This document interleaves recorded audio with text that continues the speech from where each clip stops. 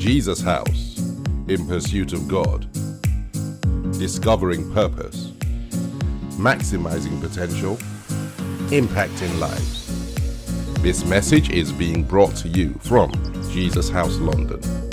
God bless you.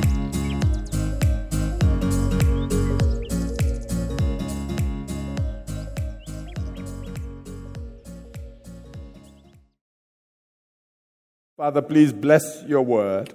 We sense it is very foundational where you are about to take us. So, Holy Spirit, bring revelation. Open up our hearts, illuminate our hearts with the truth of God's word. In Jesus' name, amen. Amen. So we kind of moved to a new dimension in our series about the heart.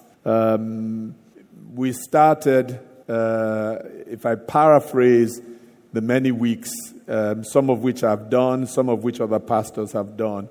It's really focused on the heart. Our foundation text has, of course, been Proverbs 4, verse 23. Keep your heart with all diligence, for out of it flow the issues of life. Guard the affections of your heart. Protect and pay attention to the welfare of your innermost being. Protect your mind, one translation says, for life flows from it. And that has been the foundation text. And we understood, of course, that instantly it wasn't talking about the physical heart that sits on the left side of our chest. We knew he was talking about something else. We knew he was talking about the innermost being, the inner man, what I called our central processing system, the command center of our lives, where our mind, our will, our emotions exist, where we make decisions that affect life. And then we also understood as we went along that the enemy's one of his main strategies in trying to achieve his objective, and his objective is clear by Jesus himself puts it to us in John 10, verse 10, to steal, kill, and destroy. Of course, we understood that one of his major strategies would be to try and affect the heart, because out of the heart flow the issues of life, the wellspring of life. It determines, one translation says, the cause of life. And so he would direct his attention to affect the heart. What he wants to do is to introduce a heart disease, and frankly, if he can achieve it, induce a heart attack. Not in a physical sense, but even more so in this sense that we have spoken about. And to varying degrees, we talked about how he achieves that. And we can see that from the outcome, how we live our lives. We can tell that there's a likelihood of a heart disease when we see certain things. When we see fear and it takes residence in a person's heart. When we see anxiety and worry, it takes residence in a person's heart. When we see a cold heart, a heart that can't give itself passionately to God. When we see an angry heart, when we see a deceitful heart, when we see a hardened heart, the list goes on and on. When we see any of these things and more that time doesn't allow us to mention, when we see a heart that is devoid of joy, these are all indications that heart disease has set in. A heart that doesn't give of itself, doesn't give of its resources. A heart that has lost faith completely. The list goes on and on. A heart that is not content. These are all indications of some sort of heart disease. And so today we want to start to talk about the antidote to heart disease. The antidote to heart disease. When we celebrate when a disease, a cure is found for a disease. And this heart disease that I have spoken about has a cure. And for the next part of this series, we're going to be dealing with that cure. I actually feel this message is very foundational. I'll share with you a bit of our home life. So my wife saw me this morning and she could tell that I was not how I am normally, preparing to come to church and, tidying up and prepping my message. And she said to me, she asked me that you're not normally like this, because I think she heard me mutter a few things. And I said to her, I sense the enormity of this next stage, because it is so foundational to our Christian life. And a lot of the challenges that we have seen in our Christian walk, our Christian life, and a lot of what most of you have seen as church leaders boils down to what we have to say in the next 2 or 3 Sundays, or however long it takes us to get through this stage. So what is the antidote to this heart disease? In 1 John 4 verse 8, the Apostle John says, "He who does not love does not know God, for God is love." He says in verse 16 of that same chapter, "And we have known and believed the love that God has for us. God is love, and he who abides in love abides in God, and God in him." The antidote for any form of heart disease is the love of God. And that phrase, God is love, is really the foundation of understanding, receiving, giving, and living in the love of God.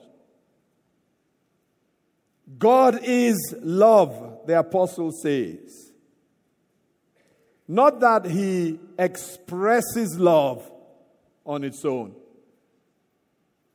Not that he does things that are love, but that he is love. It is not just his character, it is his character. It is his person, the essence of who he is. The great theologian A.W. Tozer says it this way: nothing God ever does, or ever did, or ever will do is separate from the love of God.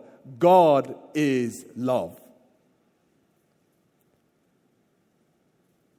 And my prayer is that those 3 words, the Spirit will illuminate them in your heart, expand them in your heart, transform who you are just by understanding that God is love.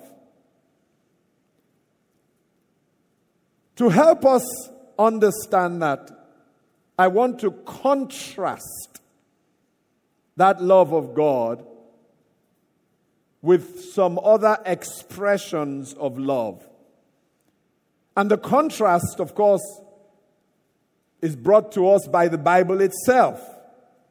For we know that the New Testament part of the Bible was written originally in Greek.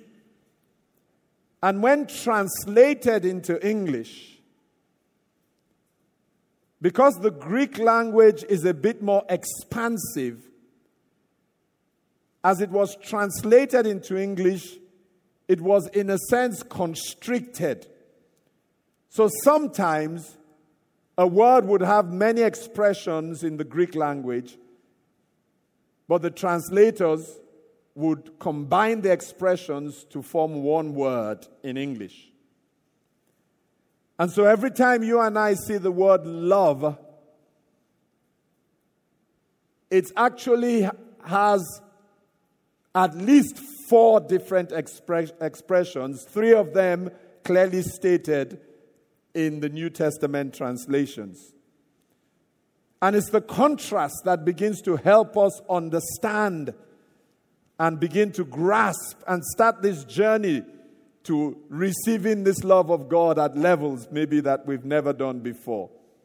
So, of course, the first kind of love is the Greek word storge, S-T-O-R-G-E.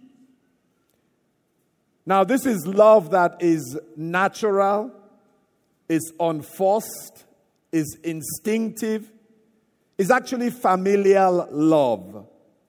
It's the love that is seen in a family. The affections and the bonds that exist within a family. The love a parent has for a child or siblings have for each other. It's family love. And we see it so well expressed in certain families, where we just are on the outside and we admire the bond the family have. The love between the parents and the children and the parents, the siblings with each other. And when we want to express that kind of love, if we were speaking in the Greek, our word would be storge. And then there's a second expression of love, second expression of the word love. It's the philia love. Is that powerful emotional bond that exists in deep friendships. A trusted friend, a confidant. It's when people say, that's my brother. They don't mean brother in a family sense. They mean there's something that knits us together. We have mutual interest. We really care for each other. We watch each other's back. That's my sister.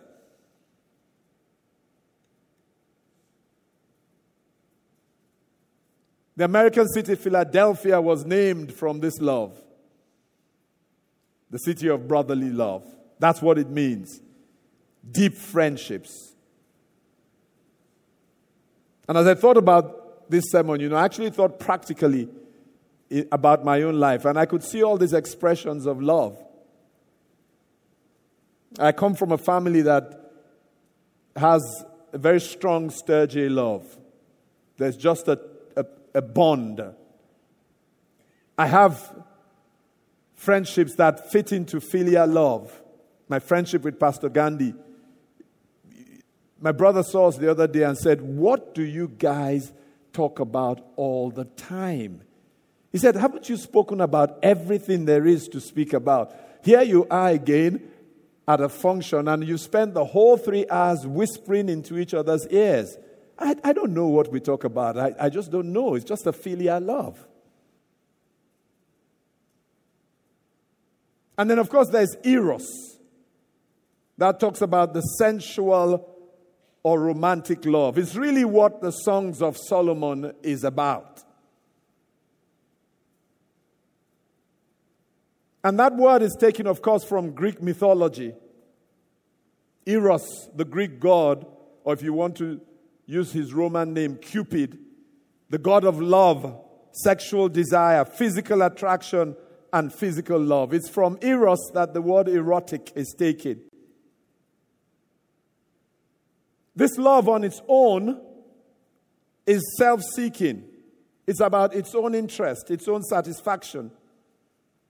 It's needful within the boundaries of marriage. That's what Songs of Solomon is about. It is a part of love that is expressed in marriage. On its own, it cannot sustain a marriage. 2 years of only eros love and the marriage will start to collapse, I can assure you. But it is necessary as a part of marriage. When the enemy wants to abuse it, the enemy takes it outside marriage, as we see in today's contemporary culture. And then, of course, there is where we were going, the highest form of love, the agape love. Now, this is the God kind of love. It is God's immeasurable, incomparable, unconditional, and sacrificial love. This love gives without demanding or expecting any repayment. It's the love that God has for you and I. It's the one that we have to understand. Because it's the one that makes the difference. Thank God for storge love. It's a great thing to see where you see storge love expressed. Thank God for filial love. It's wonderful to see the bonds that can exist in friendship, deep friendships. Thank God for eros love. What would marriage be without it? Dry and boring. But all those together, as good as they might be, and as necessary as they are, because I'm sure you've already figured out that in a marriage, for example, there must be some filial love, must be some storge love, certainly must be some eros love. But what keeps the marriage going, what keeps life going for you and I, is where there is the expression of this God kind of love, this agape love. That's the love that God has for you and I.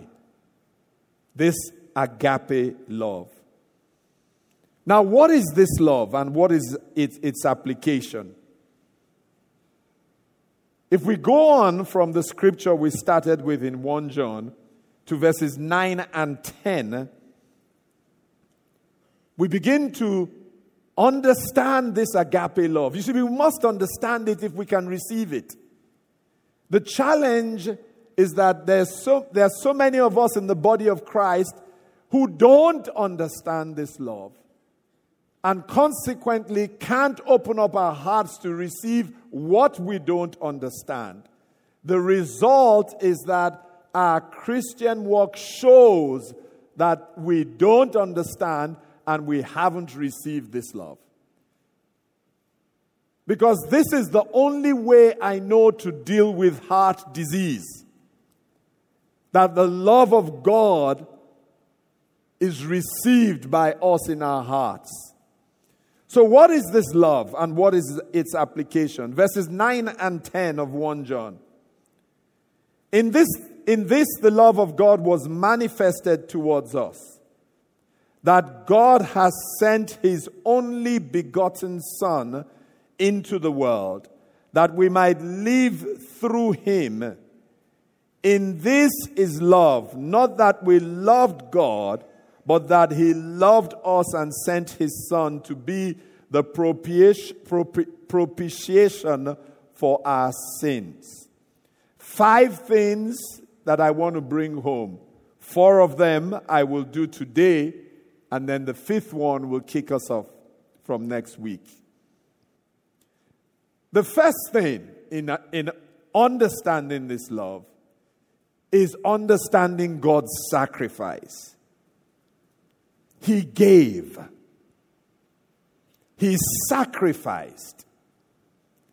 A lot of times when we think of sacrifice in relation to the cross, we think about Christ having sacrificed. But our minds doesn't go quickly to God's own sacrifice. I want you to know that he sacrificed. He gave. The scripture we all know in John 3 verse 16 says, "For God so loved the world." That's an agape kind of love. A sacrificial love, a giving love. A love that doesn't give and ask for something in return. A love that is not conditional. For God so loved the world that he gave his only begotten Son, that whosoever believes in him should not perish but have everlasting life. In a very simplistic way, I thought about this. I thought about it in a way that brought it home to me. I have 2 sons, naturally. And I thought to myself, what would make me give the life of any of my sons?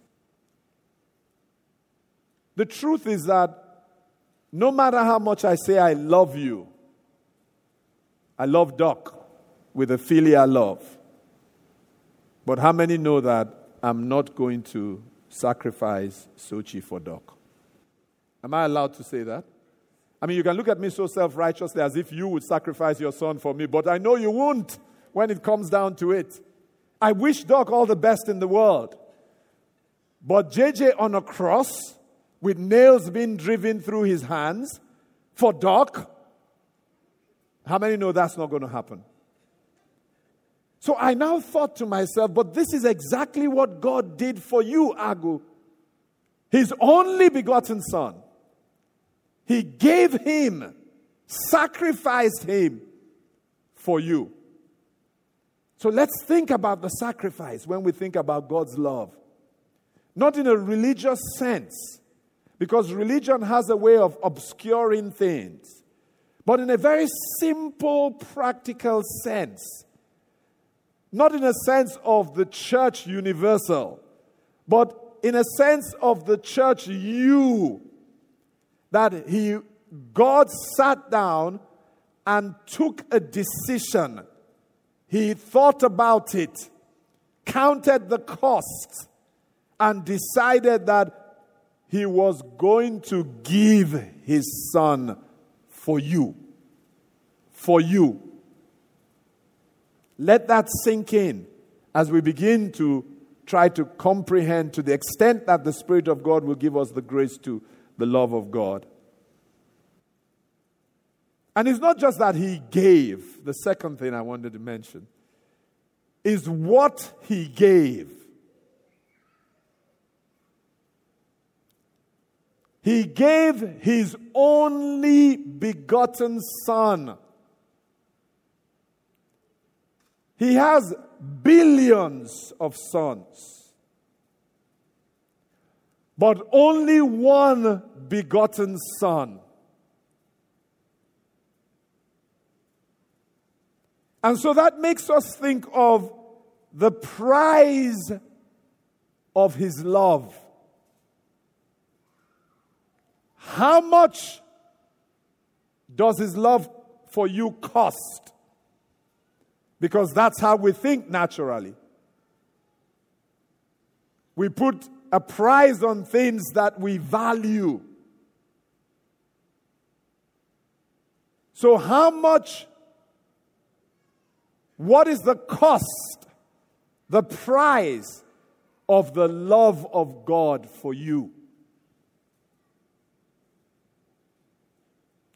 1 Corinthians 6 verse 20, the Passion Translation says, you were God's expensive purchase. That's who you are. Paid for with tears of blood. So by all means then, use your body to bring glory to God. You are God's expensive purchase. You cost God a lot. Your value is high. Your circumstances can't determine your value. The mere words of men can't determine your value. When people try to devalue you, they don't understand the true worth. When you get a diamond from the rough, it doesn't look like anything that has value. When it goes through the various processes and ends up in a shop on Bond Street, you will know it has value.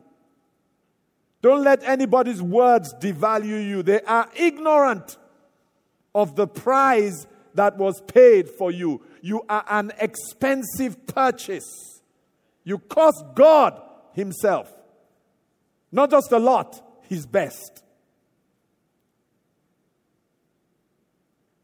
As Peter puts it in 1 Peter 1 verses 18 and 19. Again, the Passion Translation, I love how it expresses this. For you know that your lives were ransomed once and for all from the empty and futile way of life handed down from generation to generation. It was not a ransom payment of silver and gold which eventually perishes, but the precious blood of Christ, who like a spotless, unblemished lamb was sacrificed for us. That's the ransom that was paid for you. The slavery of tyranny had you. The enemy put you on the block to be sold to the highest bidder of the many sins and the many evil demons that he had. And there they are bidding for you. And some of us know, because we were redeemed from where they bought us. The alcohol bought you. The drugs bought you. The sexual immorality bought you. The hopelessness had you. Paid a high price for you. The list goes on and on. And then as they are bidding for you to pass you on, our Lord and Savior steps up. And after hearing all their bids, which were natural, he steps forward and says, I bid for them with my life. How many know the bidding battle is over? That's how we were redeemed, with his precious blood. And it wasn't just words. He then goes through the process to pay the price. Number 3, as we try to understand and comprehend by God's grace his love, we marvel, number 3, that he initiated it. The scripture we started with says not that we loved him, but he loved us. He initiated it. It was his idea. We were still his enemies when he loved us. We were still rebellious when he loved us.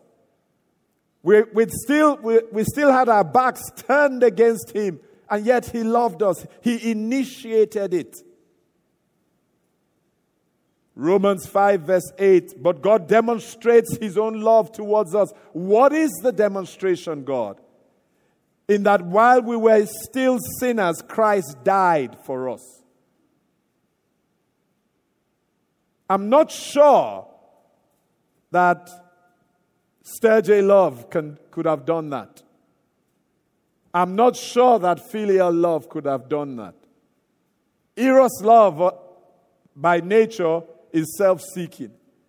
It is only this God kind of love that while we are still in the opposite camp, while we are still sinners, still rebellious, still enemies, he goes on and pays the price for the love for us. He initiated it. And number 4, he sent his son to be a propitiation for our sins. Now, what does that word mean, propitiation? Let me first say that God's love does not do away with his other characteristics. We need to understand that. Because the enemy wants us to think that God's love does away with his holiness. No, God is love in his holiness. God is love in his righteousness. God is love in his justness or fairness or justice. God is love in judgment. Every expression of God is love. And because God is love in all these things, when he looked at sin, his love compelled him to judge sin. He had to pour his wrath on sin. And you know, as I thought about this morning, I thought the word clever, ingenious, whatever other phrase you can find, does not qualify what God did. I thought to myself, this could only be God. Because you see, if he does not express his other characteristics, his holiness, his justness, or justice, his wrath, then he becomes less God. But then all these things have to be wrapped up in his love. And his love means that, as the Bible demonstrated, he loves us enough to want us to be in relationship with him, not just for this life, but for eternity, and to fulfill his plans and purposes. But how does he do that? When we are in rebellion, we are sinning, we are turning our backs on him. And when the word declares that the wages of our actions, of our sin, must be death, how does he do that? So God sits in heaven. Now you and I can just think about it and move on. But just imagine how it came about. He sits in heaven and he says, you know what? The only way we can do this is that we find someone who is sinless. So that qualifies the person to take on the sin. Because anybody who had sin is disqualified from taking on the sin. And then that person, I can now judge that person. Pour out my wrath on that person. Judge the sin the way that God should judge sin. Let's not be deceived. God judges sin. The world wants us to preach a version of Christianity that removes the word sin. No, that cannot be the gospel. The gospel is that God judges sin. But then the gospel is also that in Christ, he takes on the sin. And God judged him for our sins. And that's what it means when it says the propitiation. It means Jesus takes on the penalty of our sin, the wrath of God for you and I. What kind of love is that? And as you see the scene played out at the end of his life, you begin to understand the enormity and how immeasurable God's love is. For as the Bible records in Matthew the 27th chapter from the 45th verse, as he's hanging on the cross, and Jesus had been through physical and emotional pain in his life, don't forget, especially in the latter parts of his life, extreme pain. But nothing compared to what he was about to experience. When Jesus said, can this cup pass from me in the Garden of Gethsemane? He wasn't talking about the crucifixion. Can the nails pass from me? No. He was ready for that. Can you take the pain of the spear that's going to be thrust into my side? No. He was ready for all those. What cup was he talking about? He was talking about the cup of separation from his Father. That is there any way we can avoid this God? Can't we find another way? I'm ready to take the physical pain. I'm ready to take the emotional pain. But I just don't know how I can handle the pain of separation from you. For first time in the Synoptic Gospels, the very first time Jesus called him God and not Father. That's the first time that Jesus had not called him Father. Because that separation had taken place. For the first time, he calls out to his Father, Eloi, Eloi, lama sabachthani. And his Father does not respond. I just try to imagine how God would have felt restraining himself for eternity past and eternity future.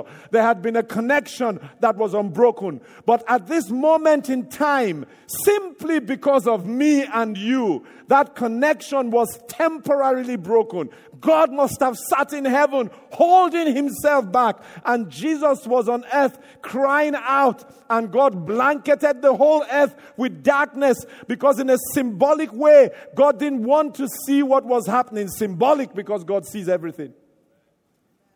And why was he doing that? Why was he bearing that kind of pain? Because it was necessary for that transaction to take place. It was necessary for God to disconnect temporarily from him. It was necessary for him to experience what he had never experienced before. In a significant sense, it was necessary for him to be forsaken. And why? Just because he loved you and me. Our minds begin to get a measure of that love. As the Bible says, Jesus cried out again. It wasn't just once. He cried out again. He just couldn't believe it. He couldn't cope with it. He knew it was part of the plan. But it was too much. What a price to pay. So he cries out again with a loud voice, and then he yields up his spirit. And the next verse, I feel, is one of the most important verses in this Bible. Then, verse 51, behold. Say with me, then. Go on, say it boldly. One more time. If you're worshiping online, type then into the chat. And then, say with me the word behold. Say it one more time. Those two words. Those who write scripts, what they do with those two words. Then, behold. Something happened. Something significant. Something mind-blowing. Something that put in perspective the price that was paid. Something physical. That those who saw it happening might have ignored. But by the revelation of the Spirit of God to us, we understand that what happened next was it. That's why. That's why the price was paid. Then, behold, the veil of the temple was torn in two from top to bottom. And the earth testified to the awesomeness of what had happened. Men might not have understood it, but creation understood that something dramatic had happened that day. Creation understood that this was the prize of love. The soldiers might not have known. The rulers might not have known. The people might not have understood. But creation itself began to testify by actions. The earth quaked. The rocks were split. To testify that something momentous had happened. The veil was torn in two. 60 feet high. 30 feet wide. 4 inches thick. No man touched it.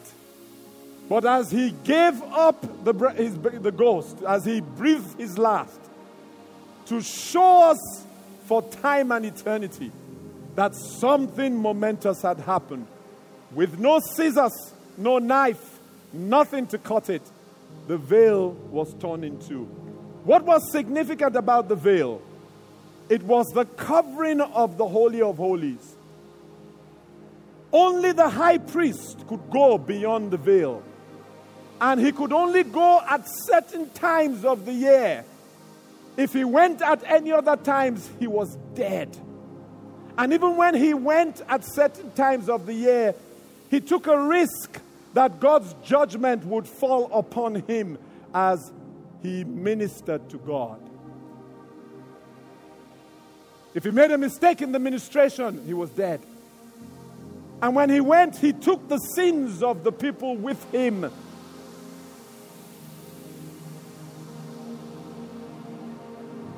But what had love done?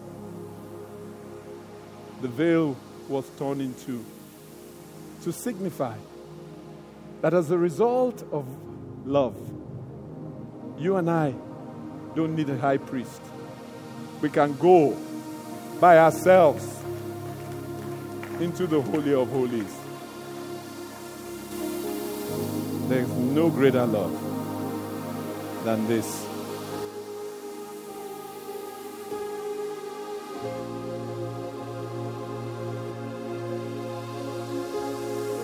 Father, we love you.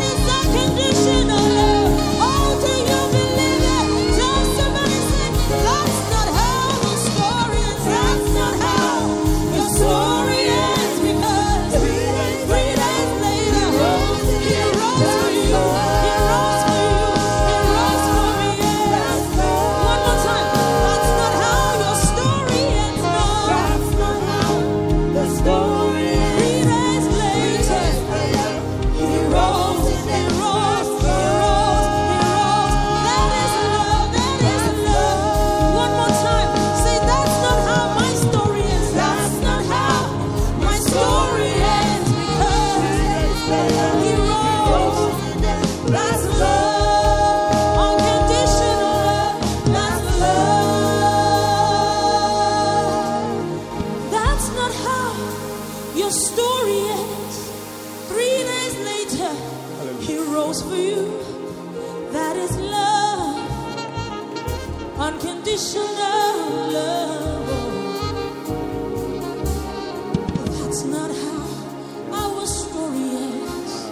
3 days later, he conquered it all. He conquered it all. He conquered it all. For you, for you, for you, yes. That's not how your story ends. 3 days later, he set you free. That is love. That is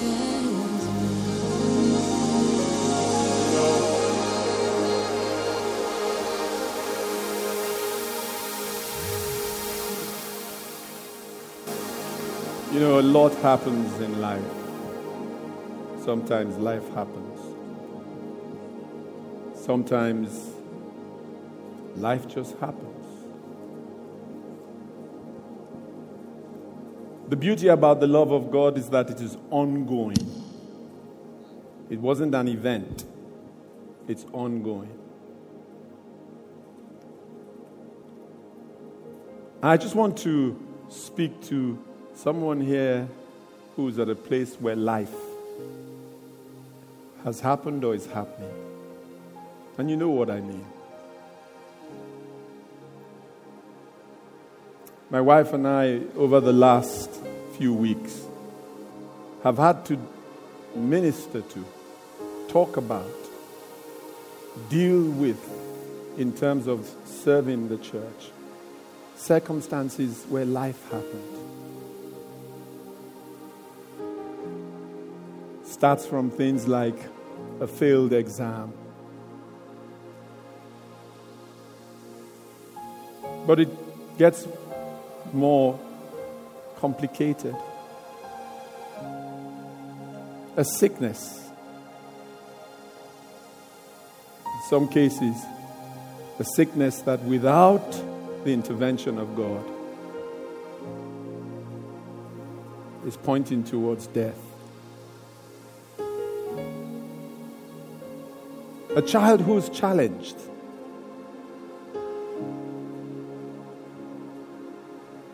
Dealing with that as life.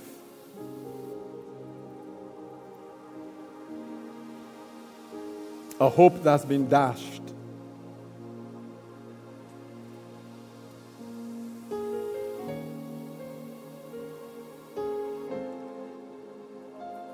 Another pregnancy that was lost.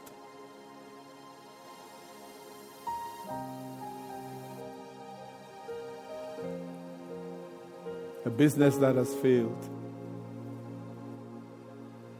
The loss of a loved one. Just ministering to one of our dearest workers and leaders here last night, whose mother just died. And the list goes on, but life just happened. A divorce, a marriage breakup, a son who has gone astray, a daughter who's doing what, the list is endless. But you know, as Ariola sang towards the end, that's not how the story ends. This love of God is in that situation. And I don't know why I've done this every service in the last so many weeks, but I feel that there's an impartation that's taking place here and to those of you who are online. If you're in that place where life has happened and you just need that overwhelming reassurance that flows out of the word that God loves you, come forward. Come forward. Go on, come. You know yourself, come. You don't need anybody to assist with you. I'll need a ministry team again. We're just going to just minister to you. Life happened, yes, but it doesn't change the love of God. Come. I may not even have mentioned what it was, but just come. Come. And as Ariola and the choir start with that song and just begin to sing about the love of God, you will experience it. This isn't a religious high. This is just creating room for the Spirit of God. And those ministering to you, some of them will have a word for you, and just listen as they give you the word from God. But whether they have a word or not, the Spirit of God is just going to move. Go on. Oh, fear is gone, 'cause I know. Those of you in the church, why don't you just receive the love of God where you are? Receive it. Receive it. My life is worth living just because He lives.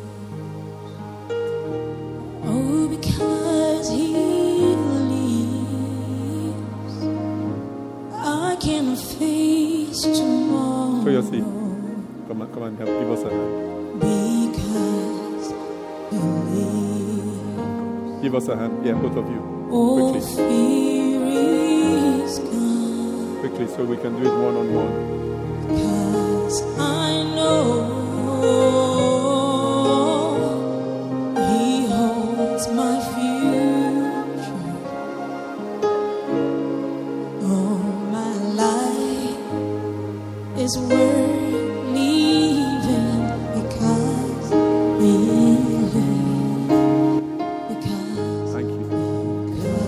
He lives, I can face. Shago. Praise tomorrow because He lives. Oh, fear is gone. Because I know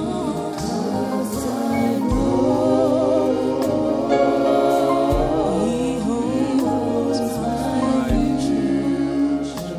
My life is worth living just because He lives. Oh Lord, because You live, because You're alive, my Father. I can face tomorrow because He lives. Oh, fear is gone. Because You hold my future. I know, God holds my future.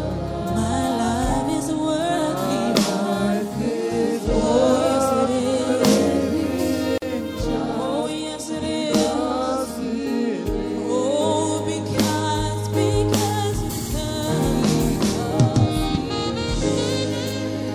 I choose to face tomorrow. Oh, because You live, Father. All my fears are gone. Because I know,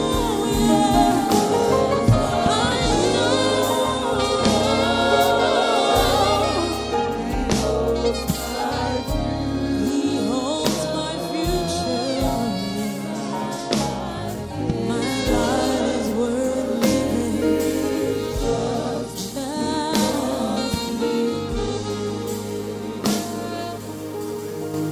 My life is worth living just because You live. My life is worth living just because You live. Oh, You're alive. You're alive. My heart is Yours. My life is Yours. Oh, we are Yours, oh God. We are Yours, oh God. Every breath that I take, every moment I'm awake, have Your way in me.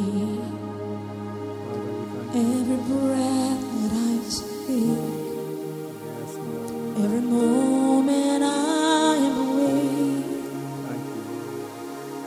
have your way in me. Now, will you put your hand on your heart? Put your hand on your heart. We're asking God for the miracle of revelation. That's what we're asking for. That over the next few weeks, that God will reveal His love to us in a way that we've never experienced before. It's going to totally transform our lives, transform our church, transform who we are to others as we receive this love of God in our hearts. Say with me, Heavenly Father, I open up my heart to receive your love. Holy Spirit, please illuminate my heart with the love of God. In Jesus' name, amen. And as I end, if there's anyone who hasn't received what the Bible calls the indescribable gift of God, that's Jesus as your Lord and Savior, what better day to do that than today? If you just say this prayer with me, then you receive Him into your heart. Heavenly Father, I thank you for your Son, Jesus Christ. I receive Him into my heart as my Lord and Savior. I commit, by His grace, to turning away from anything that I'm doing that is sinful and to embracing a life with you and a life with Him. Help me, God. I confess that I'm now a child of yours, born today into your family. In Jesus' name. And together we all say with whoever said that prayer, Amen. Amen. God bless you.